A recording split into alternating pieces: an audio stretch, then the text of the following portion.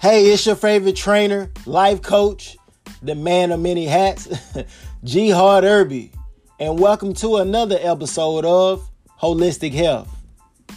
Today is March 10th, which got me thinking all about what happened in the past 12 months. The world changed dramatically.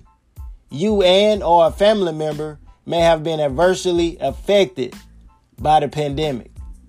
The ensuing shutdown and the aftermath that we're still experiencing. I've noticed one thing for sure though.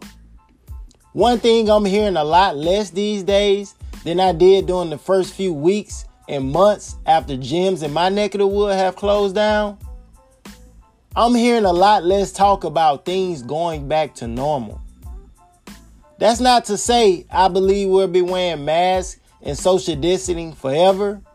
But I do think people should give themselves more credit for being adaptable and for not clinging to the past. We've changed how we work, how we educate our kids, how we eat, and how we exercise. In some areas, I'll argue that we changed for the better, unless you experience true tragedy from this pandemic. And my sincere hope is that's not you. I think you should take a moment to appreciate everything you've done to adapt and change in the past year. Give yourself some credit for making it through a very tough 12 months. And look at the new month and the warmer weather that's hopefully around the corner as an opportunity to reinvent yourself again. It's never too late for a fresh start. I've been thinking a lot lately about a few people I was working with a year ago. People I really enjoyed working with, who couldn't adapt to Zoom workouts or online training. I'll be back when things get safer, they said. And I completely get that.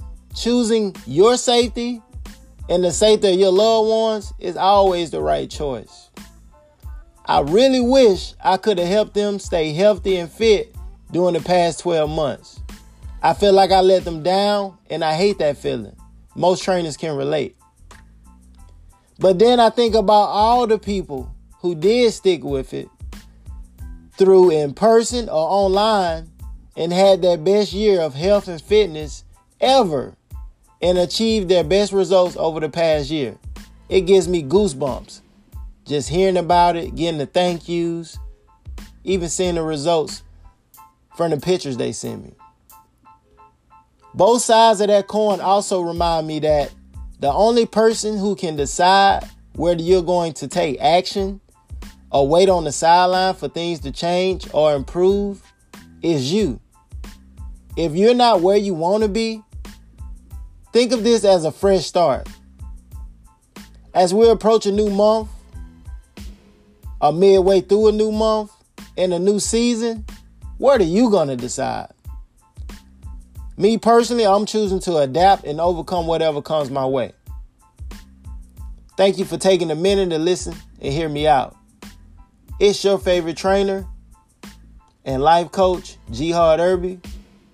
And thank you for listening in to Holistic Health.